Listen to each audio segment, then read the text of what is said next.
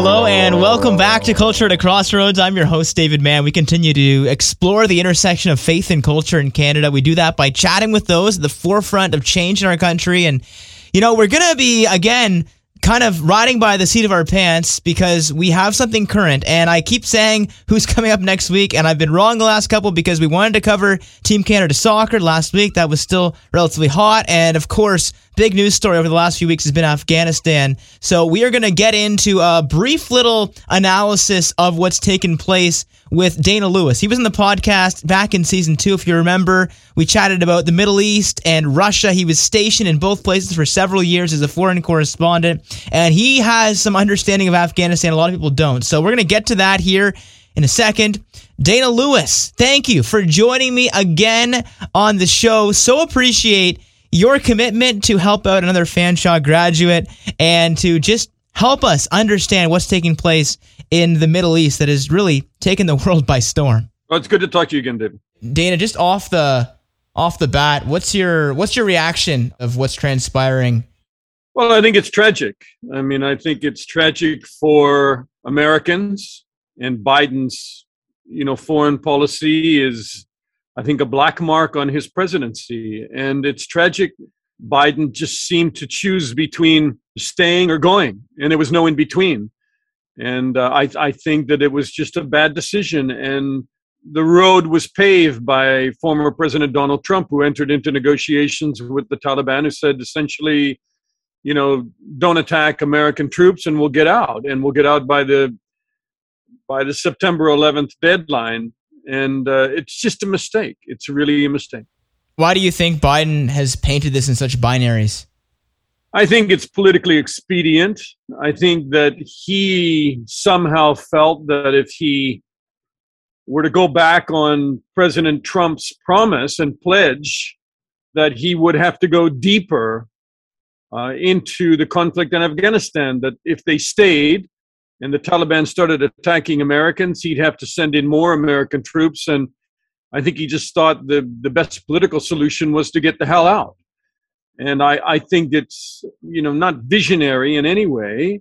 I just can't imagine this whole thing, that 20 years of allied commitment from Germany, from France, from the UK, from Canada, trillions of dollars to try and stand up Afghanistan just fell to pieces so quickly and tragically. Do you think that these other allied countries were solely excluded from Biden's decision in the first place? Well, they say so. I mean, they say that America acted alone and acted pretty, in a unilateral way in its direct negotiations with the Taliban in Doha, Qatar. I mean, how naive is it? Really, let's come down to what is this thing all about, right? 9/11 happens. The Taliban are sheltering Al-Qaeda and Osama bin Laden. They're asked to give up bin Laden. They don't do it. And the decision is made by then President George Bush to go in and remove not only Al-Qaeda, which, attacked the Twin Towers and the Pentagon, but to also remove the Taliban because there was no dealing with them, and that they're an extreme organization, and that they're not suddenly going to reform and be a different Taliban. And, that's really what this comes down to. And now today, David, you see the former chief of security from Osama bin Laden now with Al-Qaeda now re-entering Afghanistan in a celebratory way. I mean, the hotbed for terror in Central Asia is alive and well, in a big danger to the West, and it's about to start all over again. You say that it's worse than when you were there on the ground. Well, I think it's worse because in 2001, you still had a lot of militias that were holding out against the Taliban. You had the Tajiks, the Uzbeks, the Lion of the Panjshir, Ahmad Shah Massoud, holding out parts of Afghanistan from the Taliban's ability to retake the entire country.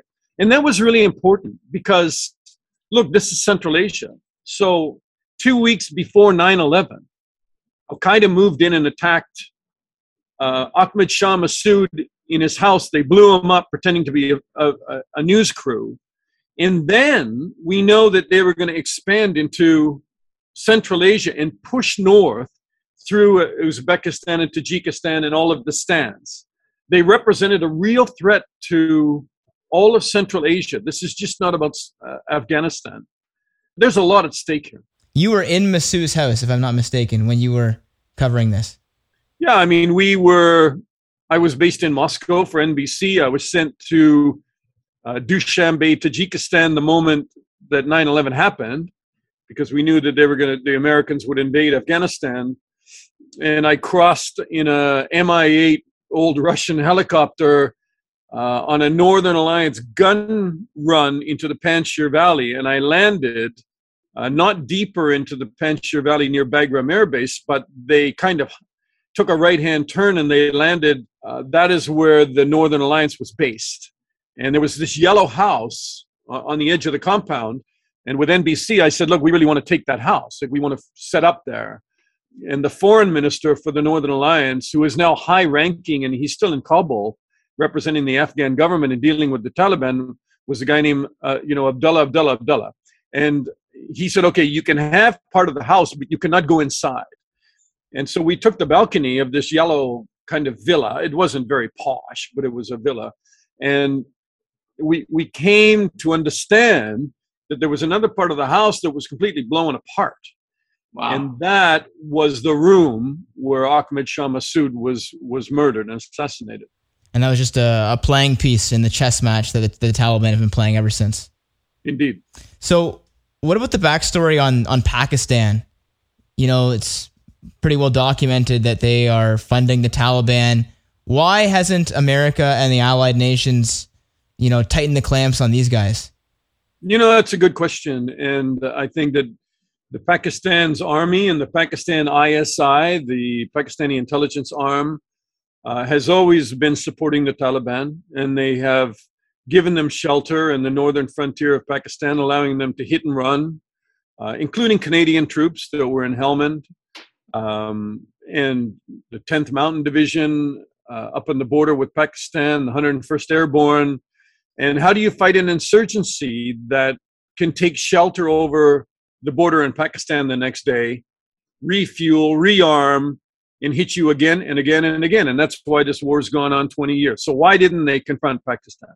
Pakistan was playing a double game with the Allies. I mean, to some degree, allowing the Americans to use forward operating bases because they couldn't easily get into Afghanistan with fuel and food and ammunition. So the Pakistanis would allow the Americans to use some of the forward operating bases. So did Uzbekistan, so did Tajikistan. But then at the same time, they were in support of Al-Qaeda. They probably didn't want to take it on. So what do you think the next several months into the fall is going to look like in Afghanistan once the troops of America finally pull out for good? Pretty dark, pretty dark.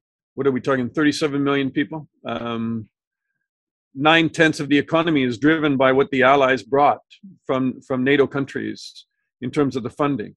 So economic collapse, famine, which has already started, civil unrest. The Taliban have bitten off probably more than they can chew, and you'll see parts of the country again splinter, and militias begin to crop up. They're already, the Ahmed Shah Massoud's family is already defending the north and saying they won't allow the Taliban to take parts of the north, the Panjshir Valley again. And I think that you'll see the Uzbeks do the same, and they're in for a very tough ride. They were never a government anyway, and they never nation built in Afghanistan. And the people will suffer. Women will be deprived of education. They'll be back in their homes. Music will be banned. Kite flying, of all things, will be banned again. Just a lot of suffering, and they'll turn the country back into this kind of feudal state that, when we wandered through it 20 years ago, looked like you were traveling back in time hundreds of years, and that's what it will be. But Al-Qaeda will come back, and now there is ISIS-K there that carried out the suicide bombing on the Kabul airport. So it will be a terrific, tragically terrific breeding ground for terror again. And it's just a matter of time before that terror reaches the West. Wow, that's scary. I sound pretty positive now, David, don't I? But I think it's very sad because there was a moment more than just a moment. There were great moments of hope for Afghanistan. I think that Trump, Trump's foreign policy was just completely just self-serving, and no vision of American democracy or foreign policy. Biden came talking about restoring America internationally and America's influence and promoting democracy around the world. And what has he just done?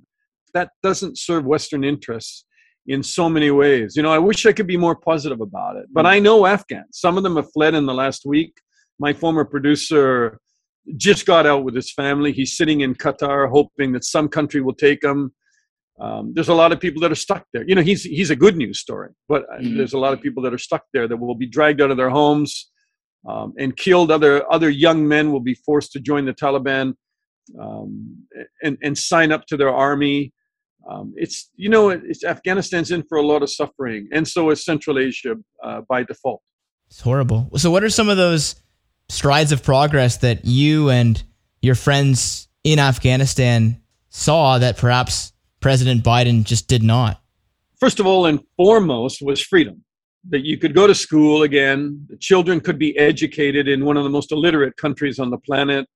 Women were allowed out of their homes again. They were allowed into government. They were allowed into media. They were allowed to go to university. All the stuff that you take for granted, right? And that I take for granted. Tremendous infrastructure works, dams, educational facilities. Standing up that army of 300,000 took years. That was a monstrous undertaking by the Allies. Not monstrous, bad monstrous, but tremendous to train the Afghans, to get them to come together and to work together, to stand up an air force, to build an air force, to equip them, to supply them, to train them ethically, to deal with deep corruption in Afghanistan, which they never dealt with, and that's always been a problem. But a year and a half ago, when these peace negotiations started in Doha, this is not a cowardly army. Afghans have fought, and they know how to fight, and they know how to die, unfortunately. But I think that they believed that it was going to come apart, and that they better start seeking an alternative way. And that's why they're saying that a lot of shadow governments were set up with the Taliban. Local governors had already made their deals. So that's why you saw, province by province fall so quickly in those 2-week periods when the Americans thought this was going to last at least 2 years, right? So all of this was going on in the background. Bad intelligence, bad planning. And going back to Trump's negotiations for a moment, did the allied nations challenge him at the time for only talking to the Taliban and not bringing the Afghan government into those? Certainly there were concerns raised, and the allies, the UK and France and others were unhappy with it. And the U.S. just proceeded. This was America First policy under President Trump. And they just proceeded. But I think a lot of people held out hope that the Americans have forces all over the world. They're in North Africa. They're in the Middle East. They're in, in South Korea. They're everywhere, right? And very big troop numbers. Keeping 2,500 to 3,500 troops in Afghanistan with a few thousand NATO allies to kind of just reinforce the Afghan government and the Afghan army, keep training them, keep helping them. It wouldn't have taken much effort. And I think that's the real travesty. Why did they do this? Because they thought they could, and they couldn't. It fell apart and crumbled. And then look, Americans left holding in the last 2 weeks a little sliver of geography called the Kabul airport, asking the Taliban, their enemies for 20 years, could they have a humanitarian corridor to the Afghan airport? Being on the receiving end of these ISIS suicide bombers, which was tragic for the 13 U.S. Marines that were killed there and the others injured. What a, I don't want to use that word either on your podcast, but what a terrible show. Measly way to go out and to lose American troops, like you say. The whole point of Trump's negotiations was to be able to go out cleanly, and that didn't come through either, did it? Maybe one thing that he had. Bad planning, and Biden thought that September, coming up on the 20th anniversary, that he brought the troops home. He took them out. It's sloganism, but I don't think he'll be able to boast that now. This has gone so badly that I think that this will be a dark stain on his presidency for the rest of his term. Yeah. Do you think this is comparable to anything that the Americans have done as far as foreign policy in the past, in the last 50 years? It's right up there at the top? Well, obviously Vietnam and the withdrawal from Vietnam, where people were clinging to helicopters, getting out, and Biden said that this was not going to be any kind of a Vietnam, but it sure looked like it. I think the troops themselves, look, Canadian troops have a lot to be proud of. The way that they served in the South, in Helmand, in one of the most dangerous areas. U.S. troops, U.K. troops, so many different countries, Australia, everybody contributed to all of that. But, what do we have to show for it? And I was talking to a lot of U.S. vets this week, guys that I met in the mountains overlooking Pakistan who were under attack and who lost friends. And so many of them have returned to the U.S., like U.S. vets from Vietnam, suffering PTSD, and the suicides are something like, 22 a day. They use this number 22. U.S. vets are lost. It's basically 1.5 times the national average in terms of suicides in America. And I think that up until now, they say, this is what they told me this week, they say that, at least they felt that they did something great.